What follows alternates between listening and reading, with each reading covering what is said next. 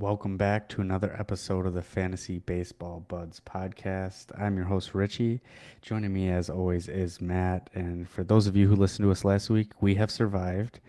We got through New York. Nobody lost any limbs. We didn't lose anybody. We might have lost some brain cells and some liver function, but all that being said, the trade deadline did go down while we were in New York, so that was fun to see. But let's welcome Matt. Matt, how did you enjoy your bachelor party? It was great. We got to witness Justin Verlander's final home start as a New York Met. That was awesome. It's funny because I was talking to one of our other buddies on the plane on the way home, and I was like, I don't even know how many home starts Justin Verlander made this season. And I was like, I don't really think it could have been that many. So that was cool. He had a really nice start as well. Citi Field was fantastic. I think we probably both agree New York has two great ballparks, but I definitely prefer the Yankee Stadium. Not that Citi Field's bad at all. It's just, how do you beat Yankee Stadium? I mean, we show up and there's thousands of people waiting to get into the gates. And that was the first time I've ever seen that. That was pretty incredible. And we got lucky, kind of found a sneaky way in. So we prevailed, had a great experience. Yeah, I'm curious because we went to the Yankee game on promotional night where there was a free hat given to the first, I think it was 10 or 15,000 fans. So I'm curious how big of a role that had with the lines. But nonetheless, Yankee Stadium, I don't know when it was renovated. It had to have been in the last 5 to 10 years, or if not less. But man, that was just an awesome experience. We got to see Monument Park, which is, did I say that right? Monument Park, which is in center field, all the Hall of Famers for the Yankees. That was awesome. That was an experience. Riding the subway, that was fun. Some great memories were made. That is for sure. Yeah, definitely the subway wasn't as bad as I thought it was going to be. I've had experiences living in Los Angeles and taking their subway system. Absolutely disgusting and just, ugh. And New York was very clean, very respectful. Yeah, I definitely have a different perspective leaving New York than I did going in. Well, I wouldn't say clean. I would say it's cleaner than what the movies and TV shows project. So I wouldn't say it's a cleaner city, but you also have a different perspective because you would say LA is dirtier than New York. I don't have any perspective on that. I do have a funny story though. I didn't read the full article, but when I got back to Milwaukee, out here in Waukesha, I did see on the news that a train derailed in New York our final day. So luckily we were not on that. So counting our blessings there. That was interesting to hear. It was just like the crane that fell in New York City when we were there. It started on fire. Yeah, and I was and like, the other thing that is. The other thing I didn't realize is all the migrants coming from Mexico. Apparently there was like 20,000 dropped off in New York, but I don't recall seeing like any groups of migrants. So we must have missed them. Yep. Either way. Yep. They Did you see any of them? No, didn't see a couple days. Didn't see a single one of them. I mean, we didn't hang around much, and also like I think this is the hard perspective a lot of people are going to have too, like now that we've been. It's a massive, massive city. We hung out in like 2 or 3 different areas. We went to Brooklyn for like a short period of a day at night. And like, for the most part, we were over by Times Square. We were Lower East Village. And like, it definitely gives me a different perspective. There were a couple of bars that a buddy of mine wanted to hit in Long Island. And it was just like, we're not going to Long Island. That's not happening. And again, perspective based. But yeah, I had a great time. And we got some Yankee gear. Got to have a great argument from the 7th inning to the 9th inning at Yankee Stadium. Thanks, Reed. Didn't win that one, but I'll have you next time. And, definitely want to go back to New York. Yeah, so speaking of New York, let's just jump right into the trades because the 2 biggest ones happen to be with the New York Mets. The first one that was made was Max Scherzer going to the Texas Rangers for I'm just going to say Luis Angel Acuna. I don't know the proper pronunciation. Do you know that? I always just call him Luis Angel. Yeah, I mean, we'll find out once he's called up. I'm sure there's a way that he wants it pronounced. They'll say it the proper way. So, off the bat, what's your first reactions when you heard about the Max Scherzer deal? Well, I liked it a lot, and I wanted to see, what the dominoes were going to be for the rest of the trades made at the deadline. If Cease was traded or if Verlander was traded, like what these big name players from a rotational piece would bring back. I felt like giving up Scherzer for just Acuna was a bit of a steal for the Rangers. Obviously, the Mets are also paying Scherzer's contract, or at least a large portion of it this year and next year. And my thought was, okay, you get Acuna, but I would have really liked to see Walcott or Porter as well in there. And it didn't happen that way, right? And then we see Verlander's deal go down, and they end up getting more prospects. But I really like the overall haul. And I do think my perception has shifted a little bit too, because honestly, like, I think Verlander's a better pitcher than Scherzer. And I think the narrative on Scherzer in the league has probably gone down in regards to his overall value. So to get the future of your second base position, a possible, perennial in the running for All-Star, as well as Ronald Acuna's brother, who will now play against him interdivisionally, I think this was a win for Max Scherzer going to the Rangers and for the Mets overall. I didn't even think about them being in the same division. And just to put it out there, so the Texas Rangers will be paying Max Scherzer $22.5 million, because I think his contract goes through 2024, so this year and next. So they're on the hook for 22.5. While the Mets will be paying $35.5 million this year and next year. So I don't know how it's broken up, but the Mets are paying a majority of it. So it just goes to show you how much those prospects are costing. So let's move on now to the next Mets pitcher, and that was Justin Verlander. He goes to the Houston Astros for first rounder Drew Gilbert and sleeper prospect Ryan Clifford, who we like a lot. And on the front end, you and I think the Astros might have given up too much for Justin Verlander. Do you still feel that way? No, because when you look at the Astros possibly only paying $29 million over the course of 2 years and 2 1/3 seasons, so they're going to get a third of him this season. They're going to get April, September in playoffs. They get 2024 and 2025, presumably if the 2025 kicks into effect. $29 million is a massive steal if you get, a 2 or 3 rotational piece in Verlander. And what we saw on Sunday was, Verlander doesn't look like he's changed that much from last year, and I think we were really hard on him early in the season. He had a lot of rust to knock off. Missed the majority of spring training, was in a new environment. He looks good now, and obviously we're going to have to see how the rest of the season unfolds. But Drew Gilbert, I think, starting outfielder, right, a guy that I think will have a good career. Maybe might make an All-Star or two. Clifford is the big one for me. I think Clifford, who homered today, has been rising up prospect rankings all season. We've been keeping an eye on him all year. He could be a piece that you look back on and you're like, man, I didn't really want to give that up. But if you think about it, the money is outweighing the prospect pedigree, and Clifford being a 10th or 11th round pick, like, you're kind of selling high on him in a lot of cases. And Gilbert, to me, isn't a superstar asset. So I actually like this for both teams, and I like it a lot. Yeah, so I don't have the exact numbers on the vested option for 2025, but I think it's like if he pitches 140 innings or 180 innings, then he gets a $35 million option in 2025. Having said that, the Mets would be paying about $54 million, and you said it earlier, $29 million would be on the hook for the Astros. So, yeah, that's a steal if Verlander can produce like an ace. Let's move on now to the next big trade, and it hasn't gone well for the Angels, and that is they acquired Lucas Giolito and Reynaldo Lopez for Edgar Cuero, the catcher, and Kai Bush, who I believe was a second-round pitcher who we talked about on our prospect preview when we went over the AL West. Matt, what were your initial reactions to this? And what did you think of Lucas Giolito's first outing with the Angels? While you go over that, I'm going to see if I can pull up what his line was in his first outing as an Angel. Yeah, it definitely wasn't a great appearance coming into the Angel Red. You know what? I like the trade, though, and we've kind of talked about this with Cuero in regards to how the Angels currently sit. Kai Bush is a player that I liked a lot, but kind of a back-of-the-end rotation piece. I really thought the idea of him being an immediate impact this season or next season was unrealistic, and I think he's going to take time to develop. But when you talk about having Logan O'Hoppe and as well as Edgar Cuero, like, one of the two has to be your predominant catcher. Cuero also being a little undersized at 5 feet 7 inches. That's a concern as well. Will the power actually play up in the major leagues?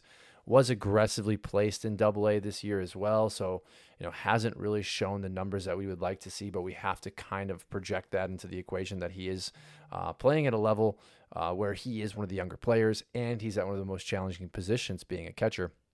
But I like this a lot for the White Sox. You presumably get your catcher of the future, the number 2 overall prospect in the Angels organization, as well as a possible flyer in Kai Busch, who's going to have opportunity in this rotation as time goes on. And I think we're going to see a lot of that as we talk about some of these prospects and the moves that have been made, is a lot of the opportunity these players are falling into. And from the Angels' perspective, you don't lose a whole lot because both of these players weren't going to help keep Shohei Ohtani in town. Giolito, Lopez might be able to have a start here, a start there, where they really kind of push them closer to a wild card. So I think it was a win-win for both of these teams. And I would have been curious to see what Cuero would have gotten them if they had gone maybe a different route like Verlander or Scherzer. Yeah, that is interesting because Giolito was one of the first pitchers to go in before the deadline, before Scherzer, before Verlander, and seeing what they gave up be interesting because Giolito is a free agent. But having said that, his line as a first start for the Angels was 3 2/3, 8 hits, 9 earned runs, 3 walks, and 2 strikeouts. I will say it was against the Braves in Atlanta, so take that with a grain of salt, but it's not looking too good, and I am not too hopeful for him moving forward. Having said that, let's move on to the fourth one, and this is one of my favorite trades of the deadline because it's so simple and it makes sense for both sides. The Cleveland Guardians give up Aaron Savali to the Tampa Bay Rays for Kyle Manzardo, first baseman. And the Tampa Bay Rays needed pitching because they were hurting with injuries, and the Guardians could use some prospect help with Manzardo, and we'll talk to it a little bit later, but Manzardo has a clear path to the majors now in a subsequent trade that happens later that we'll talk about later in our rundown. So curious, Matt, who do you like this trade more for, Savali or Manzardo? I think it's good for both. Savali gets an opportunity to head down to Tampa and continue to elevate his stock, which throughout his career has been almost like a heartbeat meter, up and down and up and down. And when the trade went down and I looked at his overall season slash line, I was absolutely amazed at the ability that he's been showing this season. And you look at the Rays, they're decimated by injuries right now. Losing Shane McClanahan tonight to forearm tightness. So, he adds to that IL stint of players. Glasnow looked great Monday night when we saw him. They need help, and I think Savali is just the kind of player that you can plug into this rotation and kind of dwindle yourself towards the postseason. And then for Manzardo, you're right. Like when we texted each other when it happened, and we're like, oh man, this is probably worst case scenario for Manzardo, but that was just gut reaction. We just have not seen prospects really blossom in Cleveland. But again, opportunity. Manzardo is going to be stepping into an organization where he's going to be given that opportunity, and he's going to be given it for an extended period of time, which has always been our concern down in Tampa. The way they mess around with lineups, the way that they play lefties and righties against the predominant pitcher that day, and the plethora of players that can play at different positions, on top of having Yandy Diaz locked up until 2025. So I think this is really good for Manzardo. He's the winner here. And then I think Savali's going to really come in and help the Rays kind of coast into the playoffs here as they continue to struggle. They need that solidified veteran arm. Yeah, the one thing I'll note on Kyle Manzardo is I think it's good for him just to get a change of scenery, because I was listening to our friends at The Athletic, and I can't remember if it was Eno or Chris Welsh, but they mentioned there's some stories out there that Kyle Manzardo's dealing with some like serious off the field issues. I don't know if it's family or mental or whatever it is, but it's affecting his play on the field.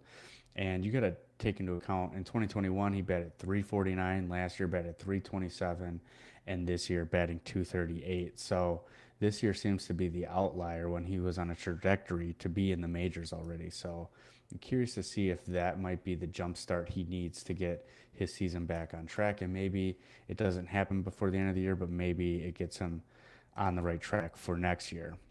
Yeah, Let's move on. I was curious what was going on in his life. And it's not my business to share, on a recorded podcast that we release. But if you're interested with what's going on with Manzardo, you can just give it a quick Google search. It's family related, and it sucks. I think we dehumanize these guys a lot of the time, and this is a young kid, and you have a lot going on with your organization and your professional acumen as you try to ascend to the major leagues, and we have something going on so seriously back home. I can see how that would weigh on him. This is good. I think overall this is going to be good for both, but I think realistically we need to see 2024 season how Manzardo can bounce back. Hopefully once some of this off the field issues that he's dealing with emotionally can kind of heal themselves and move past it. But again, great trade. Loved it for both teams. Yeah, so let's move on now to the fifth trade that we liked, and that was Jordan Montgomery and Chris Stratton from the St. Louis Cardinals going to the Texas Rangers for pitcher John King, Tekoa Roby, and shortstop Thomas Sagasi. And Tekoa Roby slots in now as the number 4 prospect for the Cardinals, and Thomas Sagasi at the number 8 prospect for the Cardinals. So they instantly get 2 top 10 talents for their farm system. So, see, they can't do any wrong here. I guess my question for you, Matt, is Jordan Montgomery to the Rangers. Where do you see him? Do you see him as like their 3, 4, 5? They have Scherzer. They have Martin Perez. I'm blanking on some other guys, but where do you see them fitting Jordan Montgomery? Is he more of a back rotation, or do you think they're using him as their 2-3 moving forward? Well, I think now that you're talking about the injury to Evaldi, it's kind of up in the air. Scherzer today came out, had a nice game, did allow 3 runs right off the bat, but it was able to get his nerves down and really pitch to dominance in the second half of that game. John Gray's been pretty nice this season. I think you're probably looking at, though, Montgomery and Gray being that like variable 2-3 until Evaldi gets back. I think you solidify him at the number 2. I think Montgomery goes number 3, Gray number 4. But this Montgomery trade was absolutely necessary for them to continue their playoff hunt because they lost Evaldi day of trade deadline. So that was a big breaking news piece there. And being mindful that the Astros have passed them for division leader as well, acquiring Verlander, who we talked about earlier. So big time shakeup within the Rangers and the Rays rotations. I think whoever can solidify that and kind of calm the nerves is going to have a better track towards October. But Montgomery was definitely a piece that was needed. And Roby has massive injury concerns. He's been up and down with injuries over the last couple of years. That's a big reason I think the Rangers were willing to trade him. Thomas Sagasi, not a sexy prospect, but a guy that has had great numbers this year. We're going to talk about him a little bit later. I kind of put the Matt McLain comp on him, 2.0, because he's not the sexy player, but he just plays baseball well. And I don't really know much about John King, so that's a name that's kind of just up in the air for me. Yeah, kudos to you. Pretty much exactly what I was going to say. I don't know much about John King. So let's move on now to the next trade. This was one I also liked. Pretty simple. The Chicago White Sox send third baseman Jake Burger to the Miami Marlins for pitcher Jake Eder. We've talked about him on the podcast before, coming back from Tommy John, I believe it was. So he's got some health risks, but he's got some pretty nasty stuff if he can stay healthy. And love it for the Marlins because we talk all the time. They can develop the pitching and they can't develop the hitting. So why don't you just go and develop your pitching and then trade them for hitters that are already proven? Seems like exactly what they did with this trade and another trade we'll be talking about before we move on. So I guess my question for you, Matt, is when do we see Jake Eder with the Chicago White Sox? You had the Tommy John, then you had the broken foot this spring training. So his development has really been kind of stifled quite a bit by that. I think it's kind of up in the air. We're talking about this White Sox organization have acquiring Kai Busch and Eder. I think they're going to allow these guys to be a little bit combative and competitive in the minor leagues and then really bring them into spring training next year and see exactly what they've gotten out of everybody. I wouldn't be surprised to see Eder in the Arizona Fall League. I think that was something that we talked about when we were breaking down the White Sox or the Miami organization before this trade happened. They really need to see and get these guys their innings built up so that they can see what they have. And I think that's the way to go. If you look at his numbers this year in Double-A, he's 3-5. ERA is sitting at, let me pull that back a little bit. He's at Single-A, ERA to 4.66. So obviously there's only been 3 games started, 9 innings. You don't have a whole lot of reference point from him. So we need to see the innings start to be built back up. This is a Vanderbilt pitcher though. So I like the pedigree. I like what he's done in the past. I would say 2026 is probably the soonest we're looking. Excuse me, 2025 is probably the soonest we're looking at Eder in the White Sox rotation.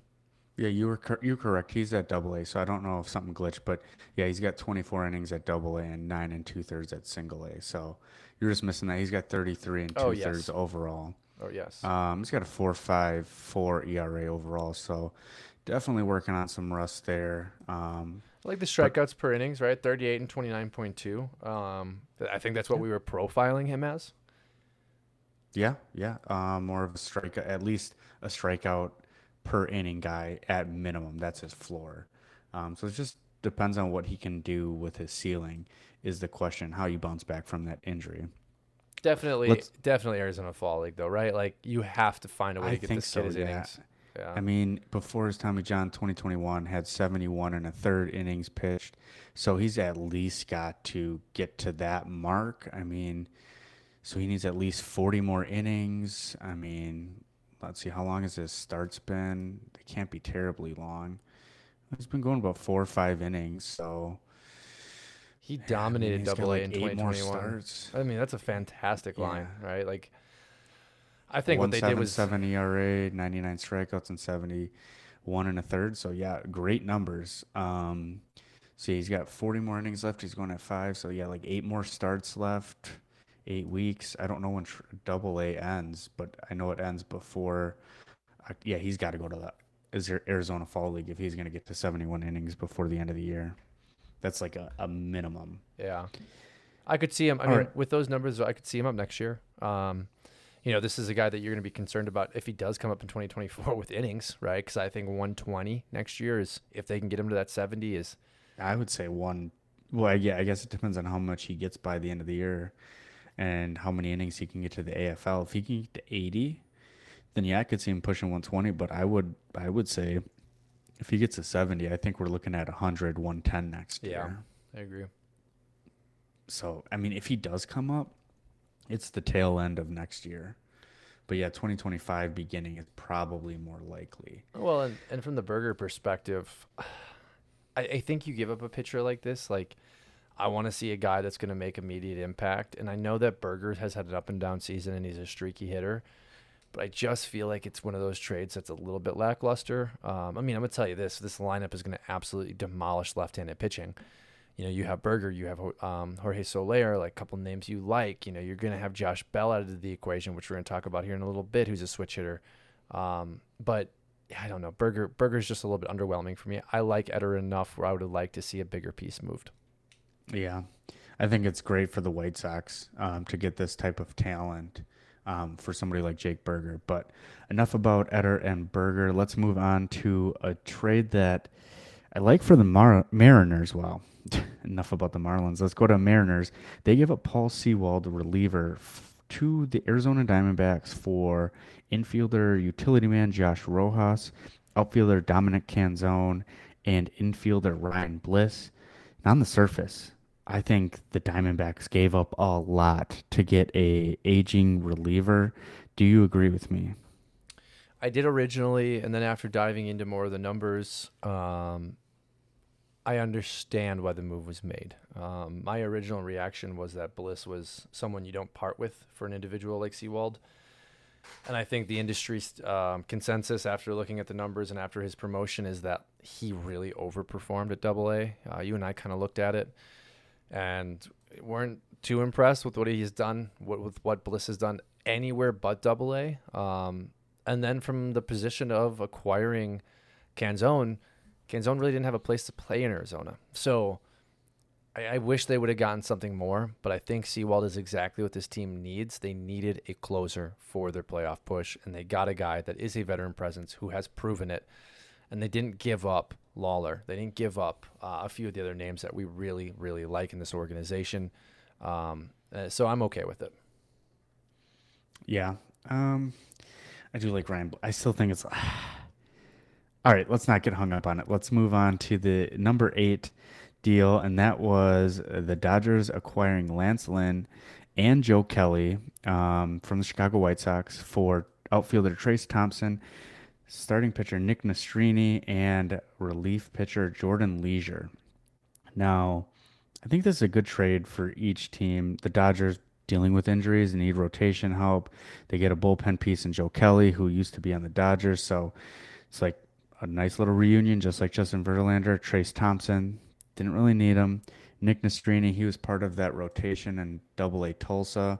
And then this Jordan Leisure guy. I didn't really hear about him, didn't really know about him, looked into him. He slots in at the 27th overall prospect for the White Sox now, but he gets an 80 grade fastball on the scouting report for MLB Pipeline. 80 is the highest you can get.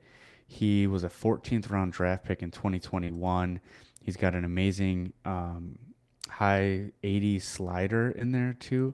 Strikes out a lot of people. He's got a sub 3 ERA, but I think if he can hone in, he's got some nasty stuff. And we talk about who's going to be the next Emmanuel Clase, who's going to be the next, Ryan Helsley or Felix Bautista. I'm not saying this guy could be it, but like we very well could be looking at this trade 2-3 years from now and be like, oh man, remember when Jordan Leisure was just a throw in? So definitely somebody not to keep sleeping on. But I had to look into Jordan Leisure because that was the first time I had heard of him. Yeah, So Matt, Leisure's the most exciting name, I think, in the group for fantasy relevance, at least, in the short-term future. I think from a lot of what I read on him, he's projected to be middle of the bullpen until he can kind of build up his acumen for throwing strikes. But you're talking about everything perfectly, Richie. Like this is an arm that you're acquiring. And it's surprising to see the package that they got, because I got Nick Nastrani here as a guy that could provide impact in this rotation next year. We love what he's been doing with the rest of those kids at Double A so far as we've watched the Dodgers. And I think what you're getting is the perfect trade partner for Lance Lynn and Joe Kelly, and getting the White Sox more assets in this minor league system, because Lance Lynn has not been good all season. Joe Kelly reuniting in a place he's comfortable with, the environment being LA. This was a very, very big win for the White Sox. Having two pieces that can be major league players, on top of having Trey Thompson, who slides in as a guy that can play every day as you start to trade away a lot of your assets. So I think this was great for both teams. Really interested to see what Lance Lynn provides the Dodgers. Maybe there's something they saw within their scouting. Was it mechanical, whether it was just stamina based, that they can really turn Lance Lynn around and continue those high strikeout games where you're starting to limit some of those runs allowed. But I thought this was a great return. And I think you said it best. We're going to look back in a few years and really look at like, wow, they got more for Lance Lynn than I think any other team probably was willing to offer. yeah, I would agree with that. All right, we've got two more big trades. I mean, obviously there was more than 10 trades, but these are the ones that we think are the most impactful.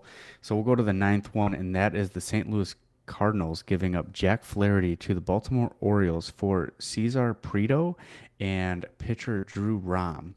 So on the surface, I thought the Orioles got a steal. They got Jack Flaherty. They got to keep all their top prospects. We've been harping Heston Kierstad, Connor Norby, Joey Ortiz, Jordan Westberg, you name it. I've been so blindsided that I haven't looked at the rest of what their prospects have been doing. And Cesar Prieto, who was an international signee in 2022 at AAA and AA this year, he's batting 349, 6 home runs only, 7 stolen bases. So the power and speed aren't necessarily there, but he's producing. And then Drew Rom, he's going to slot in at the 26th overall prospect for the St. Louis Cardinals now. He's a left-handed pitcher.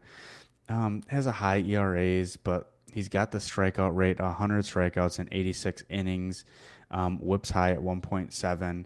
So he might have been just a throw-in, but Prieto is definitely the main piece for the Cardinals. He's now their number 9 overall prospect for the Cardinals. So I don't think it's a bad haul, especially for Jack Flaherty. He's more on the lower tiered of the caliber for pitchers that were available, but he had a nice outing. I think he pitched today. We were recording on Thursday, August 3rd. I'm trying to pull up because I think he went 7 innings or something like that. I'm stalling while I pull it up for you guys. Yeah, today he went 6 innings, 4 hits, 1 earned run, 2 walks, and 8 strikeouts against the Toronto Blue Jays. So love to see that. Matt, anything else you want to mention on Jack Flaherty? I kind of stole this one away from you. Yeah, no, I mean, we've been waiting all season for Flaherty to kind of reemerge as the player that we had seen 3.5 years ago. We hadn't seen, consistency from him this year.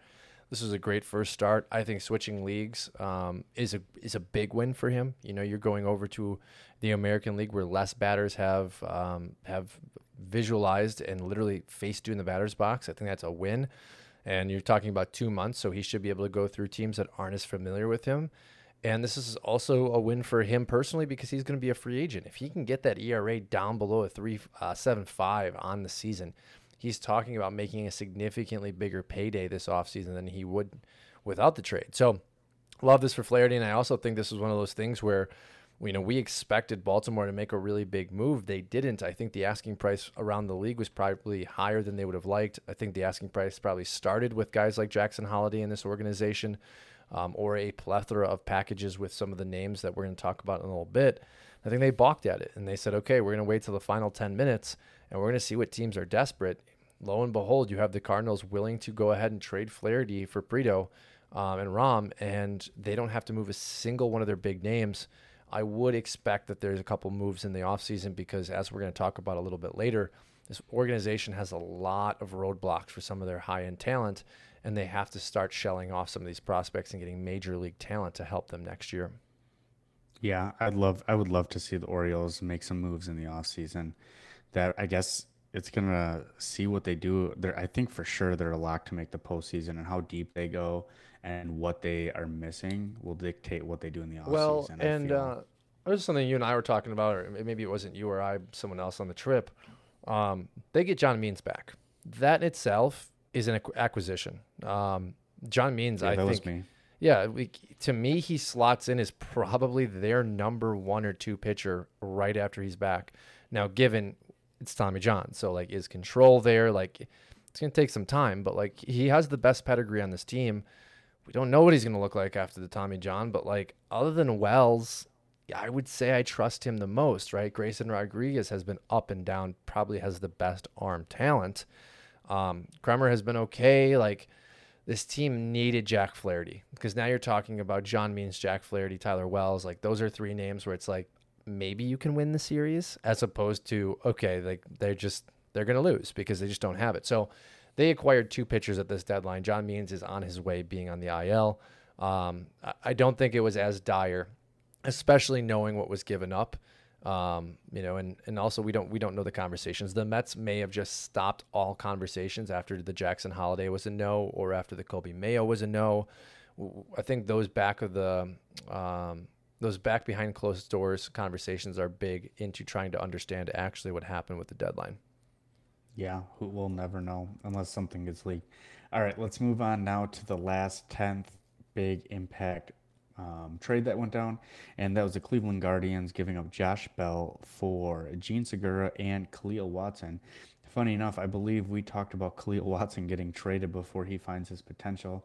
That happens with the Cleveland Guardians acquiring him. I think it's perfect timing because they just gave up Ahmed Rosario to the Dodgers in a lesser trade, but I just took a look. In the last 3 games, Khalil Watson has 3 home runs. He's homered in the last 3 games he's played and 4 in the last 5.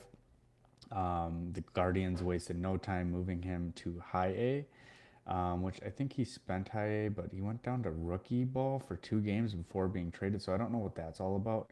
Nonetheless, I like what his prospects could be development-wise from the Cleveland Guardians opposed to the Miami Marlins. And I'm just curious, do you think he can get to the level that we saw Jordan Lauer and Marcelo Meyer? Yeah, I mean, I think we're talking about a year behind. And this is something that I have listed down in our winners. And I think you said it best, but I'll just kind of go in a little bit deeper here. You're talking about him being traded to a contact-first organization. His biggest issue has been contact, in-zone strike rate, as well as strikeouts. This will be the organization that can either fix him or he'll burn out. It is really that simple to me. Love the move for him. I think we're talking about possibly a AA promotion next year. He's going to have to start to show some improvements in that in-zone contact as well as his strikeout. I think the Cleveland Guardians, though, are the team to possibly really tap into him as being a first-round pick as well as a top 10 pick. I think he was top 10, top 15 at least. I think he was 5th. No, I got it right here, so let me just pull it up. Yeah, he was a 16th. 16th, okay. 16th overall. But yeah, I think he's going to be behind the guys that you just mentioned with Meyer and Lawler. and that's okay. Like those were higher end draft picks. You know, we said it a couple weeks ago. Like he got kind of the short end of the stick being drafted by Miami, and you know, when you had the concerns that he had coming out of the draft, being drafted by an organization like that, it's understandable why he's kind of little lollered a little bit. Like I understand it. Love the pick for him in regards to the trade, and honestly, like it was a hand away. Josh Bell is not a player that I think we've talked about much this season as being fantasy relevant, but clearly Miami was willing to just take a loss and move on. Yeah, completely agree. I like Josh Bell. I like Jake Berger for them. So let's move on now to the winners and losers overall. We talked about the top 10 impact. I think by far the biggest winners at the trade deadline have to be the Texas Rangers. Not only did they get Max Scherzer, they also got Jordan Montgomery. We talked about they got Chris Stratton, but they also got Aroldis Chapman earlier in the before the trade deadline. So not only did they get rotational help, but they also got bullpen help. And another trade that wasn't really mentioned was they got Austin Hedges. Jonah Heim's on the IL with a wrist tendon injury. He's going to sit out 2 to 3 weeks, but it's possible he has season-ending surgery. So Austin Hedges, a depth piece there. So the Rangers are not going to skip a beat. They've got the rotation help. They've got the bullpen. They've still got the bats. I think they are the clear-cut winners of the trade deadline. Do you agree with me? I think they won the trade deadline. I think there's two different questions here. Who is the best team coming out of the deadline with their acquisitions, and then who accumulated the most help? I think the Rangers accumulated the most help. I think the Astros are the best team coming out of the deadline in regards to teams that acquired. And I like everything the Rangers did, but a lot of it has been to make up for lost pieces, right? Scherzer fills in for DeGrom. Montgomery fills in for Evaldi. Hedges fills in for Jonah Heim. Chapman's been really nice since he came over. That would be like one of the first pieces I look at as like an acquisition piece. But the reason I say that I think the Astros come out as the best team because they didn't have Justin Verlander 4, 5, 6, 7 weeks ago, right? Like they went into this season with the idea that Valdez and Christian Javier and Hunter Brown were going to be enough. I think what we've seen this season is they have been nice, but they in the postseason will not be enough. They've added Justin Verlander, and in my eyes, you're talking about the Astros being a frontline contender again, and I like them over the Rangers going into the postseason now. Okay, from that standpoint, I will agree with you. I was more so under the assumption we were talking about the winners of the most. You're assets. not wrong, and I know that's how you went with it, but I had to throw that fair. in there because that's fair. Because I just feel bad for the Rangers. Like they had no choice but to make all of these moves, and they're absolutely like their GM win, right? Like fantastic wins. It's just like, it's like, damn, like you made all these wins because you had bad luck, and we're looking in the same division, in the same state, and I'm looking across and I'm like, damn, they're a better team than us now. Yeah, absolutely. Okay, so let's move on to the second winner, and I have the Houston Astros. Not only did they get Justin Verlander, but they also got Kendall Graveman. I don't have the details on that other than Kendall Graveman was the reliever for the Chicago White Sox. So they get a little bit of bullpen depth with Justin Verlander. I don't think there's much more to say on it. You kind of hit it right on the head. So do you have anything else to say before I move on to our number 3 winner? Just that I like Graveman going back. I think this could be a really good change in scenery for him, and I think this could be a piece that could be pivotal come playoffs. Okay, let's move on to the number 3 winner, and I put the winners together. So, if you don't agree with this, please let me know. I think the number 3 winners here are the Miami Marlins. We already talked; they got 2 of the big top 10 impactful ones. They got Jake Berger to fill in at third base. They got Josh Bell. But the other ones we didn't talk about is they also got Ryan Weathers from the San Diego Padres. They got Jorge Lopez from the Minnesota Twins, and they got David Robertson from the New York Mets. So get some bullpen help, get an additional piece. I think Ryan Weathers probably slots into a middle long relief role for them. And then, yeah, they get additional help at the corners for them. Do you think the Miami Marlins are the number 3 winners from the standpoint of gaining acquisitions? I do know that you kind of break it down, and it's weird. I kind of feel like they're going like Atlanta Braves when Acuna was out with the Jorge Soler and Duvall and Rosario deadline deals, where it was kind of like, oh, okay, that's sweet. Like, have fun losing in the playoffs. Now the Marlins are not that Braves team, but I'm thinking about them just in a perspective of like a wild card, a 3-game series, and talking about a team that could be very sneaky. As you mentioned, like bullpen help, David Robertson has kind of emerged this season, is back to form as elite level closer. He's not a hater. He's not a class A, but like he goes into the game and the game's basically over. He just doesn't have the same strikeout numbers some of these elite level guys do. And you're talking about Weathers, who we've been looking at from a prospect pedigree for 6-7 years now, as a guy that's always had arm talent but's never put it together. And then, as I mentioned, Berger and Bell really help with the concept of hitting left-handed pitchers, and Bell, for that matter, right-hander as well, since he's a switch hitter. So I could see them being sneaky and a team at least that's going to be a thorn in your side in the playoffs now, as opposed to before the deadline. You were kind of looking at Miami as kind of an easy dead fish come wild card round. Yeah, I'm curious to see what happens with that wild card race right now. So, having said that, let's move on now to a winner from the selling perspective. And I was torn between going between the Cleveland Guardians and the Chicago White Sox, but we'll start off with the Cleveland Guardians. We talked about how they got Kyle Manzardo, they got Cleo Watson, they got Gene Segura, but the other one that's forgotten about is they sent Ahmed Rosario away for Noah Syndergaard, and they got cash for him. I think that was almost like they were deciding whether or not they wanted to buy or not, and they were buying Noah Syndergaard. But either way, I think it works out in the end. They'll fix Noah Syndergaard. I'm pretty confident in that.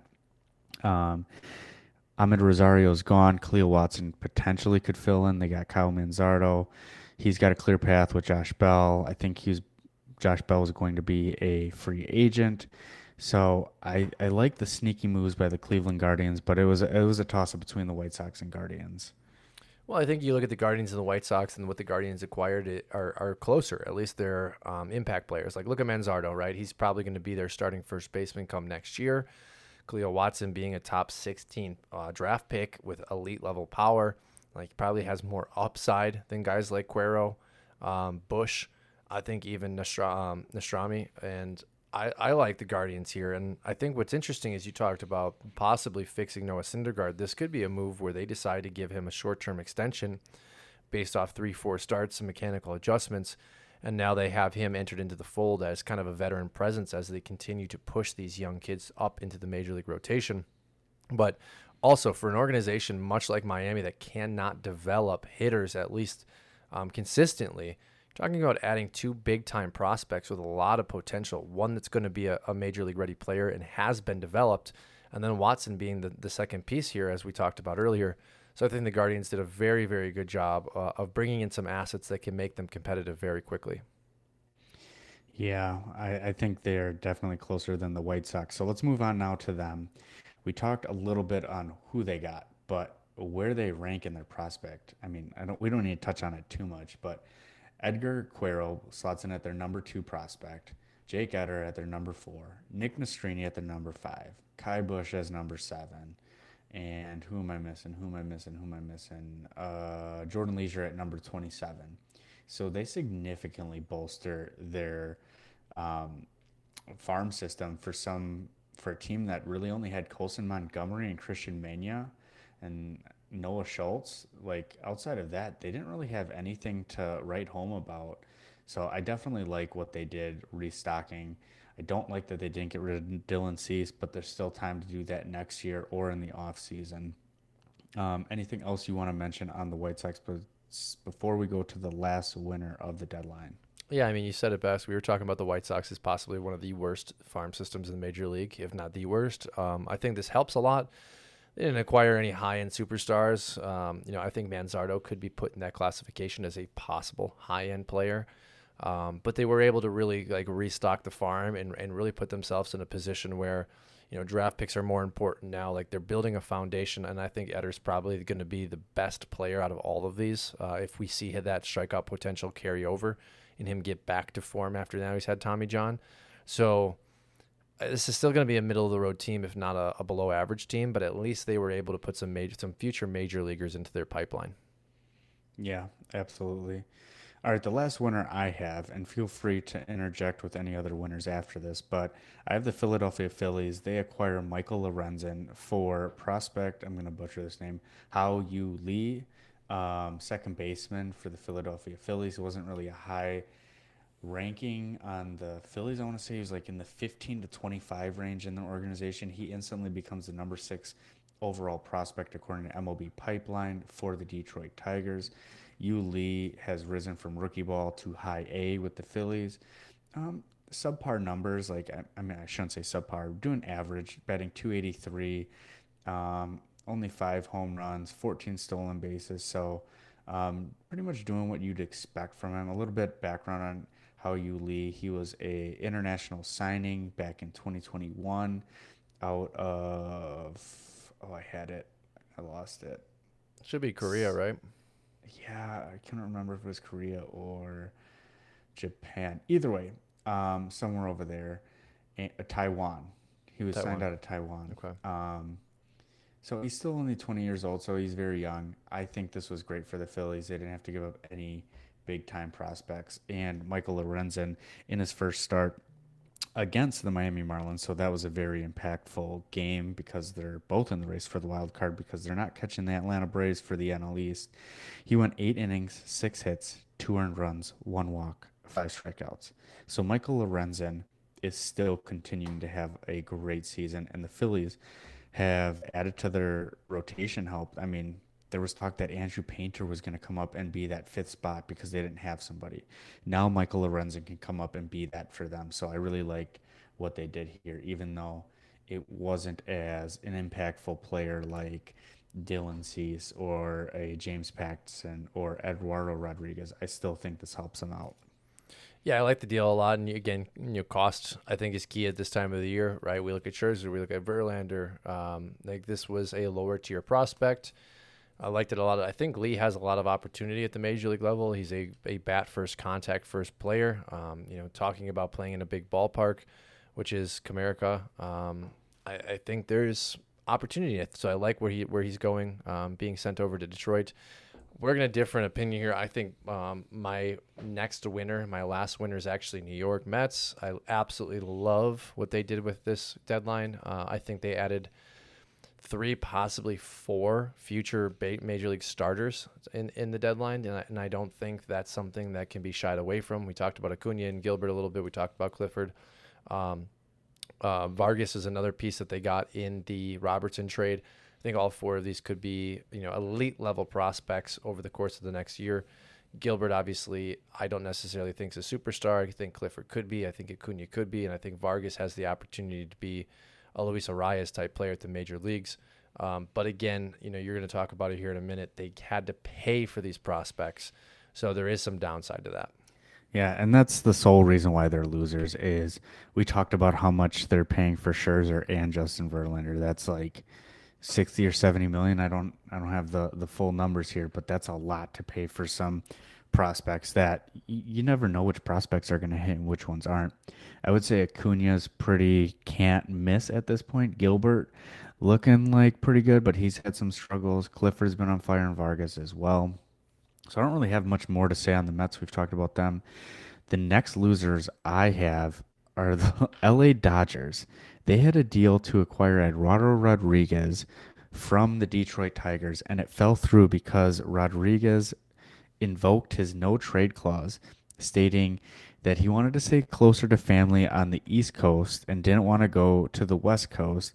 But then later it came out that he wanted to have some contract. I don't know what the word I'm looking for is, securities or insurances, that there was going to be extensions or he was going to get paid more or less. I don't have the full details on it. But then there was talks that the Dodgers were going to pivot and get James Paxton, and that fell through. And they ultimately go and get Ryan Yarbrough from the Kansas City Royals. I will say they still got Lance Lynn and Joe Kelly, but they were looking for that last lefty piece to bolster out their rotation, and they couldn't get it done. I think they could have easily got something for Paxton. You had all those double A guys that we've been talking about and hyping up, and you could have easily moved one of them for Paxton. But I'm not the GM, so I can't make those decisions for them. What are your thoughts on the Dodgers? Do you think they could have did more? Do you think they did just enough? Are they losers for you, Matt? Yeah, I mean, it's winners because I love any time the Dodgers lose. This is one of the first this is one of the first deadlines that we see the Dodgers actually not be able to come through and make a big deal. And it's interesting from Erod's perspective because you're talking about sticking around Detroit, which is a middling team and a team that may make some noise next year, may not, depending on how everything plays out. We had an opportunity to go to the NL West and be in a dominant team with the Dodgers. Just chose not to. Interesting, but it's just kind of anyone's game this year. Erod and Paxton, for me at least, don't really push any team over the edge. I already kind of like the top end of the Dodgers rotation. So, would it have really been that big of a trade for either of them? I don't know. And I think probably what they were giving up is maybe a Dalton Rushing or a number of other names that we've talked about this season. But definitely Lance Lynn was not enough. So I agree with your losers classification here. Yeah, let's move on now to the next two losers. We're just going to talk to them back to back because we've been hyping both of these teams up, and we were looking so. I mean, I was looking forward to these two teams making trades, and that's the Cincinnati Reds and the Baltimore Orioles. I was looking forward to some big blockbuster deals, and neither of them did that. The Reds made one trade, and it was Joe Boyle to the Oakland Athletics for a middle reliever, Sam Moll. I mean, come on. You need some rotation help. There's all these pitchers that just got dealt. You've got this. I don't know. I'm upset.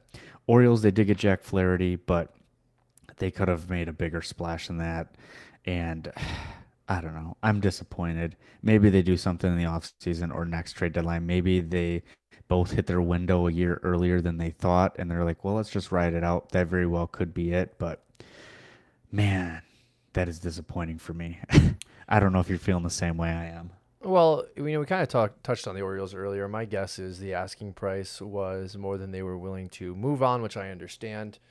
But from the Reds' perspective, if you really look at a lot of the pieces that were moved, it was NL pieces being moved over to the AL. You look at the Mets moving on from Scherzer and Verlander.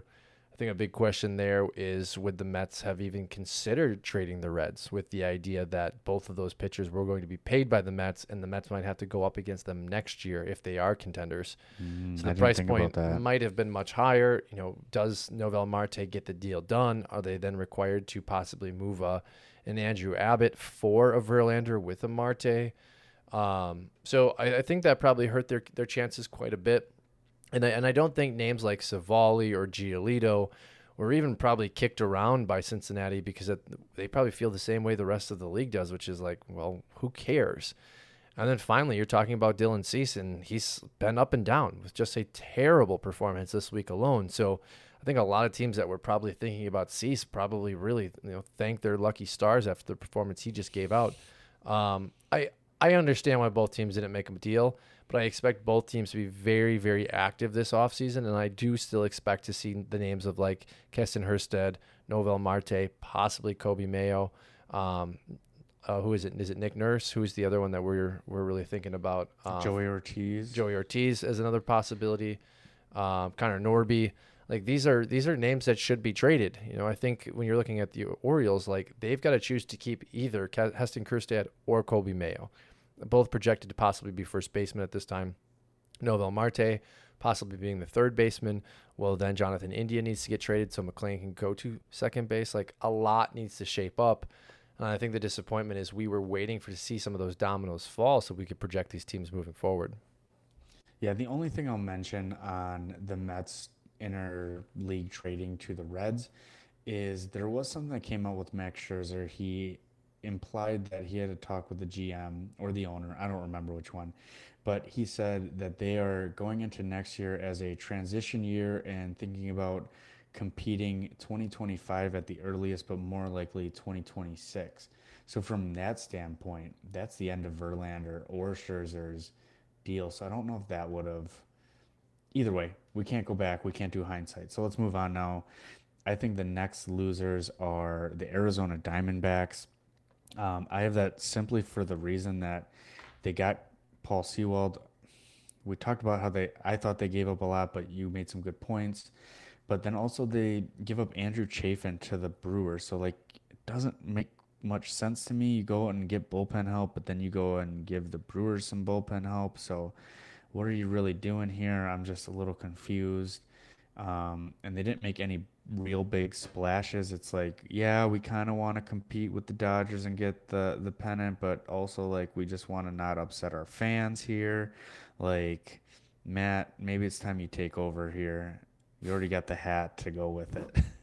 Yeah, I mean, I think again back to a conversation with the Orioles and the Reds. I think asking price was probably high. There are less sellers this season than there normally are because there are more teams making the playoffs.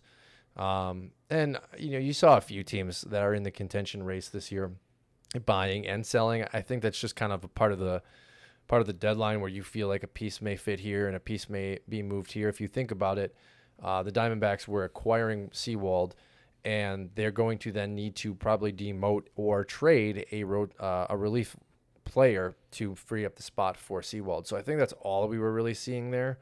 And we talked about their lineup a little bit. Like we don't really foresee them having to bring in a big name or even like a middling name like the Brewers did with Mark Canha. And then from a rotation perspective, like I think Brandon Pfaadt was the big name that we kind of thought they may trade if it wasn't Jordan Lawler. And there just wasn't a name out there. Again, like it was really the Mets selling and setting the market and then kind of settling for some of these other players or going after Dylan Cease. I liked them holding pat. And I think we watched Brandon Pfaadt today go 7 innings with 7 strikeouts, 1 run. Like clearly it was the right decision to hold on to him. You need to allow him to develop. And I think that was probably their mentality where it's like, we're good with what we have. Yeah, I mean, if you're good with what you have, just stay pat though. Like, you gave up your prospects, and the other trade I forgot is they went out and got Tommy Pham. So like, you trade Dominic Canzone, outfielder, and then you get Tommy Pham. Like, if that's the case, like, why not just ride it out with Canzone? Like, I mean, yeah, maybe Tommy Pham's a little more experienced. I don't know. I'm not in the baseball world making those decisions. So Well, the what can I last thing say? you want to do is make a wild card, go up against the Brewers or, the Dodgers, whoever, probably Brewers. Let's just say Brewers here and, have a lead 2 out of 3 games, blow it because you don't have a closer. And you look back and you're like, oh, it could have been Dominic Calzone that literally changed the course of our 2023 season. Like I understand the closing perspective. I understand Tommy Pham. Like he's a veteran player that has showcased ability. He's not a rookie out there who's going to look completely overmatched in the postseason. Yeah, that's the only thing I can think about is the experience that those guys Yeah. give them. Yeah, and they didn't give up top tier prospects. Like Canzone was never going to be anything more than a 4th outfielder than for them, right? Bliss, maybe we're wrong. Maybe he's an all-star level second baseman. And if that's the case, everyone will look back on this trade for years to come and be like, man, can you believe they traded Bliss for an aging closer? But clearly they felt differently. Yeah. All right. I think that's it for the teams that were losers. There are 4 players that I have marked as losers, so we can go through them pretty quickly. I'm gonna go down the list, list all 4 of them, and you tell me if there's anything that sticks out.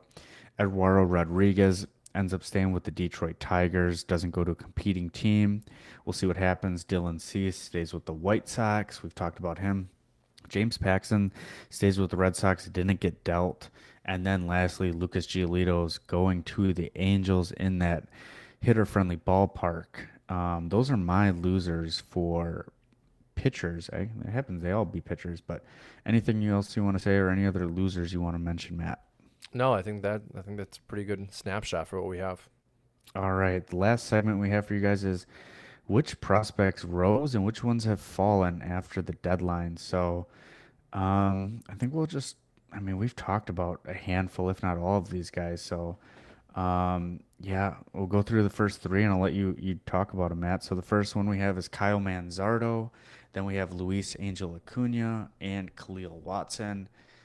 Matt, what are the reasons why these 3 are rising after the deadline? Yeah, we talked about Manzardo. I think playing time, role, that was something we spoke on earlier. That's a big reason why we have him as number 1. Acuna, same thing, playing time and role. You're talking about Marcus Semien being the second baseman for an extended period of time down there in Texas. Acuna now is going to have an opportunity to develop and take that role in New York. I think being in the Big Apple is a plus if you're a player like Acuna, again, playing against his brother in that NL East. And then Khalil Watson, we talked about it being traded to a contact-first organization, could really help shore up some of the issues he's shown as a prospect. All right, let's move on now to number 4 through 6. We talked about it earlier. Jake Eder getting a rotation spot sooner rather than later, moving from the Marlins to the White Sox. Nick Nastrini, same thing, going to the White Sox. Ryan Clifford also has a home run tonight, going to the Mets. Anything else you want to mention on these three guys, 4 through 6? No, but Clifford's home run tonight was really nice. If you have an opportunity, jump on Twitter. I will have. Great swing, great swing. All right, we've got three more risers, 7 through 9. Number 7, Dominic Canzone, for the simple fact he's going to get some playing time now. Thomas Sagasi, you already mentioned he's going to be Matt McLain 2.0. And then this is a guy we didn't talk about, is Zach Showalter. I believe he was the Orioles. He went to the Cardinals. Yep. Is that correct? Yep. Yeah, so that rounds out our risers. Anything you want to mention on Canzone, Sagasi, or Showalter? Yeah, just that, we took the Matt McLain 2.0 on there, and Sagasi, just baseball player, 5'11". Name to keep an eye on. I think he's a guy that might come up next year, and, you fantasy managers may not be too excited about him, but, he's a really good piece to add to your organization if you're a dynasty member. Or even if you're a redraft league next year, just keep your eyes out, because I think he could have a plug-and-play opportunity for you, much like Matt McLain did this year. Nice. Let's move on to the fallers. We got 7 of them. No surprise here. There's going to be a lot of Orioles and Reds. So the first one I have is Novi Marte. He's ready. He's got nowhere to go. Second one, Kobe Mayo, stays in Baltimore. And then Connor Norby. I mean, we might as well just go through it. Heston Kierstad, pretty much all of the Orioles. Anything you want to mention on these guys? No, just that, again, they're going to have some decisions to be made.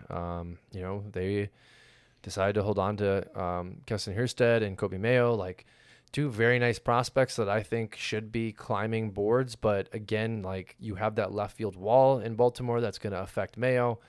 Keston Kierstad, outfielder, first baseman, like what we have listed down in our rundown is crowded funnel. And that's just the truth. There are so many prospects within this Orioles organization who is going to essentially lose prospect pedigree because they were not given an opportunity. That's the question. All right. The next 3 we have is a little contradicting, because the number 5 faller we have is Dominic Canzone. Now, we had him as a riser because of playing time, but he's a faller for the simple fact that his home field is now going to be T-Mobile ballpark, and that is very pitcher friendly. So he's going to have a little rough time translating that power. Ryan Bliss going to Seattle as well, same thing. And then Jackson Wolf, that was a Padres deal, going to the Pirates. I'm not entirely sure, but Jackson Wolf was one of the higher end prospect pitchers for the Padres. I think he came up, pitched once, got obliterated, but he's going to the Pittsburgh Pirates, who don't do the best at developing their pitchers. So that is the reason why he's a faller. Anything else you want to mention on these last fallers, Canzone, Bliss, and Jackson Wolf? Yeah, I think Jackson Wolf, obviously making his debut this past week, now switching organizations, it's kind of a bummer for him. But a lot of these names that we're talking about too, we need to see more things play out. So this is, again, yet just a reaction post-deadline. I think Jackson Wolf is a name I'm definitely going to keep an eye on. Ryan Bliss as well. Absolutely. And that does it for everything that happened at the trade deadline. Obviously, there was more trades that went down a little bit lower impact, but those were the biggest takeaways that Matt and I had for the trade deadline. It was awesome to see it go down, or most of it go down, while we were in New York or waiting for our flights to take off. That was actually, I actually enjoyed that. That was kind of nice. No distractions. You're sitting there waiting for a layover. You get some info on the trade deadline market. So that was fun to watch. Until then, I think we have the AL East prospect risers and fallers for you guys next week. And then that'll wrap up what we have for risers and fallers. And then we'll go over some new segments for you guys. Until then, we'll talk to you guys later.